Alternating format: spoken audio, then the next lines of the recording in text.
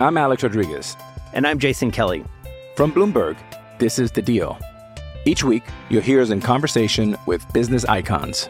This show will explore deal-making across sports, media, and entertainment.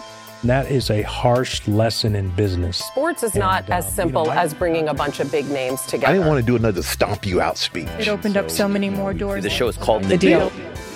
Listen to The Deal. Listen to The Deal on Spotify.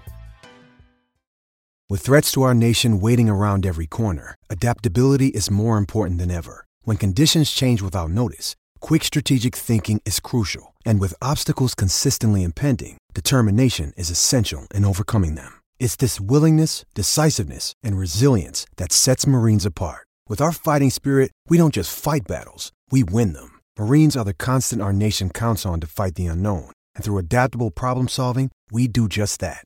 Learn more at marines.com. Instant Reaction Podcast, HawkeyeNation.com. Andrew Downs here with you. Oof. That was not fun. That was a tough one. A 79-57 loss at Michigan. A bad night for the Hawkeyes, and none worse than for Jack Nunge, who left the game early in the first half with a apparent knee injury, a leg injury. Did not return. Saw reports that he was back on the bench with crutches. It was a non-contact injury.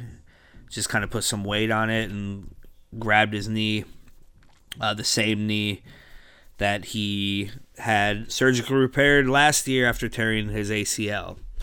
Obviously, Jack has had a rough go between that and the death of his father at the start of this season. Obviously, those two things aren't comparable, but so you hope and pray for the best for him. I'm sure we'll find out relatively soon the severity of that. But that's kind of the first thing that you need to mention out of this game, because while I don't think it's a season ender type injury for Iowa, the Garza injury might be, it's huge. I don't want to downplay it at all, because just on the court, Jack Nunge has had some really big games. He's been a really key player, one of the first guys off the bench, can stretch out. He can hit threes, but is a hustle guy, is an attitude guy, and is a guy who can spell Luka Garza. Would have been interesting to see Jack Nunge play in this game tonight. Would he have been able to take advantage of some of the contested but makeable looks that Luka Garza wasn't able to make tonight? Would he have had more luck down low? Would they have played a little bit more together? Things we'll never know, but again, you just hope that this isn't season ending for Jack Nunge. So we'll wait and see about that, but more than anything, more than the basketball, more than any of that, is you feel for that kid, and you hope that things turn out okay for him. Tough night, man. Ended up just being a blowout. A sloppy first half, really, from both teams. Iowa kind of fortunate to just be down 3 at the half, but didn't play well in the first half and gave up a lot of offensive rebounds, had a lot of missed shots. Just a tough night all around for the Hawks, and a lot of that was due to Michigan. That's a good team. It's a really good team. And a really good program, man. A scary program right now. Juwan Howard looks like he knows what he's doing.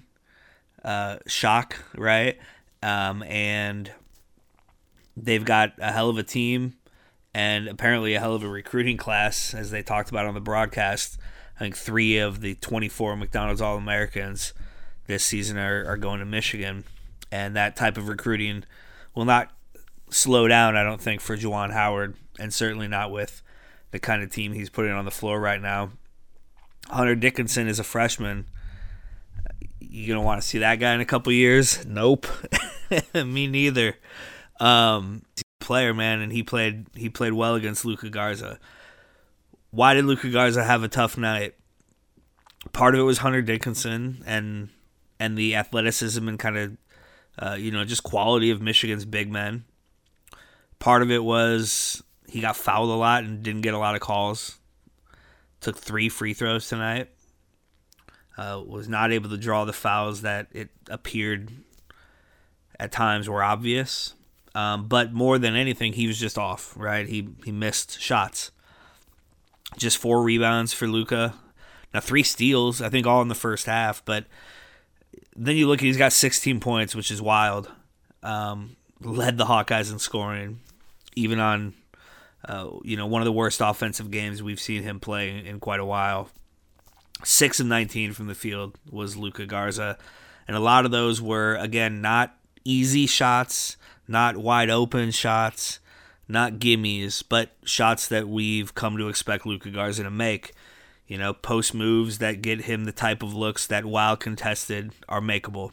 And so, just a tough night for Luka. And really, nobody had a great night. I would say C.J. Frederick played really well. He had 9 points, 4 of 5 from the field, had a couple of really timely baskets. I would say Keegan Murray played very well. He had a couple of, he had a 5-point run there by himself where it looked like it was about to get away from Iowa. But he had 7 points and 6 rebounds. Joe Wieskamp had 11 points. He was off again from three-point land. Off again from behind the arc, 1 of 5 there, but 4 of 9 from the field.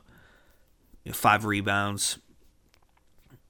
Jordan Bohannon had 13 points, 2 of 6 from 3, a couple of big threes, 3 free throws, but just 4 of 10 from the field, a couple of turnovers, a couple of fouls, no assists, no steals, lost his man on defense a couple of times. So I guess, you'd say CJ had a good game, Keegan had a good game, and nobody else really did. Connor McCaffrey also went down with an injury, though that was later. He ended up with 8 rebounds. But that was in the second half. He was back on the bench, and I think it was Mark Emmer from the Des Moines Register who tweeted that he looked like we didn't see him come back in. And, some tough minutes for Patrick McCaffrey. He had a kind of a rough go of it. 0 of 4 with a turnover. Aaron Eulis, couple of turnovers. Why were they in that critical moment against one of the best teams in the country when Iowa had just cut the lead, thanks to Keegan Murray, to 7 with 11 minutes to go? Then you take out CJ and Wieskamp, you bring in Eulis and Patrick, and the lead balloons to 11 in a few minutes while Iowa was just taking bad shots, ill-advised shots. You can't do that against a team like Michigan. And Iowa was just not on the same level as Michigan tonight. Their big 3 were very good. Franz Wagner, 21 points. Really turned it on early in the second half. It really kind of sparked Michigan's pulling away from Iowa and never really looking back. I think once Michigan built that 11-point lead again, I can't imagine it got back to, maybe it got to double digits. I'm not going to look through the play-by-play to see. Isaiah Livers, 16 points, and Hunter Dickinson, 14, and did a really good job guarding Luka Garza, did a really good job offensively against Luka Garza. And, that's kind of the story of the game. Their 3 best players were much better than our 3 best players tonight. I'm Alex Rodriguez. And I'm Jason Kelly. From Bloomberg, this is The Deal. Each week, you'll hear us in conversation with business icons. This show will explore deal-making across sports, media, and entertainment. That is a harsh lesson in business. Sports is not as simple as bringing a bunch of big names together. I didn't want to do another stomp you out speech. It opened up so many more doors. The show is called The Deal. Listen to The Deal. Listen to The Deal on Spotify.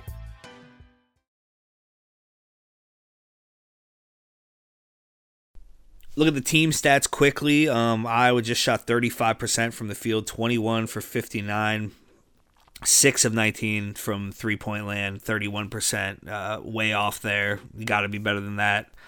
Michigan, 8 of 17 from 3. Almost, they had the exact same shooting percentage from inside and outside the three-point line, 47.1%. Rebounds were a big story, certainly in the first half. wasn't nearly as lopsided as I thought it would end up being. Michigan out-rebounded Iowa 41-32, but the offensive rebounds 12-7. And I think Michigan had like 8 or 9 in the first half, so Iowa able to clean that up a little bit in the second half, although the Wolverines missed a lot fewer shots in the second half, scored 47 points in the second half after just putting up 32 in the first. Iowa played good defense for a good portion of this game, but as often happens, the offense goes stagnant. That leads to bad defense, and a really good team like Michigan uses that to pull away. Iowa just 4 assists on 21 made shots. That's real low. That's bad. Just 9 turnovers, so not terrible there. That's about the season average. And they were matched up on fouls. Both teams had 13. So really the story of the game was the offensive rebounds for a while. But, I mean, honestly, the story of the game is Michigan was a better team. Luka Garza did not play well. Iowa didn't shoot well. And the defense kind of fell apart when the offense went stagnant.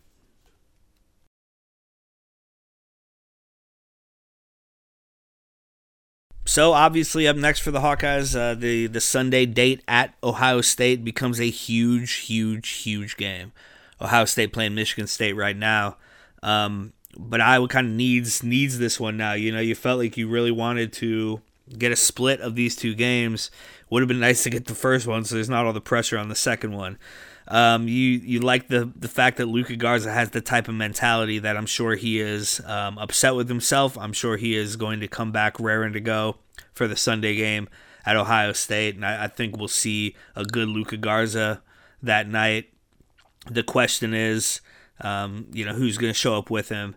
It was a close game in Iowa City. The Ohio State lost by 4, but that was down to the wire. It didn't feel like Ohio State was head and shoulders better than Iowa, the way it felt like tonight with Michigan and the way it felt like with Gonzaga. And that's kind of where I'm headed here. We'll find out Sunday exactly where this tier thing is, but Iowa's clearly not one of the best teams in the country. Now, I guess it depends how you look at that. Is Iowa one of the best 15 teams in the country? Yeah, I think so. Is Iowa one of the best 4 teams in the Big Ten? Yeah, I think so. Is Iowa one of the best 4 teams in the country? No, they're not. They're not. They could jump up and beat one of those teams for sure. So don't, there's nothing off the table here. If Iowa plays really well, if they're shooting well from 3, if they play the way they did against North Carolina early in the season, if they can find another gear on a given night, they can beat anybody. Gonzaga, Baylor, Michigan, anybody, anywhere. But those nights are few and far between for anybody. So what's their kind of baseline, average, normal? Where are they? They're not as good as Michigan. And it's not just because Luka Garza missed 12 shots he normally hits. They are not as good as Gonzaga. Baylor, I need to see Baylor come back from COVID here a little bit in a few more games than eking out a win over a bad Iowa State team. But is Iowa as good as Ohio State? Are they on that level? We'll find out Sunday, I think. And I don't want to make sweeping judgments based on just one game, but Iowa clearly isn't better than Michigan. I don't think they're better than Ohio State. I think they are about as good as Illinois. And I think that's very good and better than the rest of the Big Ten, which is a good, deep conference. So I guess that's, depending on what kind of your expectations are / were, if you need to adjust those a little bit, I would suggest doing that now. I know expectations change day to day, game to game. Continue to do so. If Iowa wins Sunday and wins these next 3 and heads into the Big Ten tournament with a head of steam, I'll feel differently, I'm sure. You don't want to make too big of statements on a night like this where you just got your ass kicked. But I think it's clear that this team is not elite. Are they among the, top 5 to 10 teams in the country? Maybe. Are they among the top 10 to 20? Maybe. I think they're no worse than that, and so they're in one of those groups. And we'll find out, I guess, over these next few weeks where exactly they are. Doesn't make tonight any easier. This really sucks. And again, Michigan they look like a really good team and a really good program. And this is why being in the Big Ten is so tough. And this is why years like this you really feel like you need to capitalize on, because Iowa has to have a generational team just to compete with teams, programs like Michigan and normally Michigan State and what Illinois is turning into and what Ohio State has been, So you hope they can capitalize on these next few games. Still a lot there. Everything's still out there, right? Except the Big Ten championship, but that wasn't out there anyway. I had this thought like, it'd be cool to see Michigan tonight and then get them again in the Big Ten tournament. I don't want that anymore. I don't want to play Michigan. I don't want to play Baylor. I don't want to play Gonzaga. I do not want to play those teams. I don't want to see how we measure up. I don't want to have the challenge. I don't want it. I want no part of it. I want to wait as long as we can to see those teams. I want to get the other 1 seed. Win out here, get the other 1 seed so that you don't have to play those teams until the Final Four. Anyway, that's it. I'll be back Sunday. Hopefully the Hawks will be here Sunday. Hopefully we get good news about Jack Nunge. Thoughts for that kid. And, tomorrow's another day.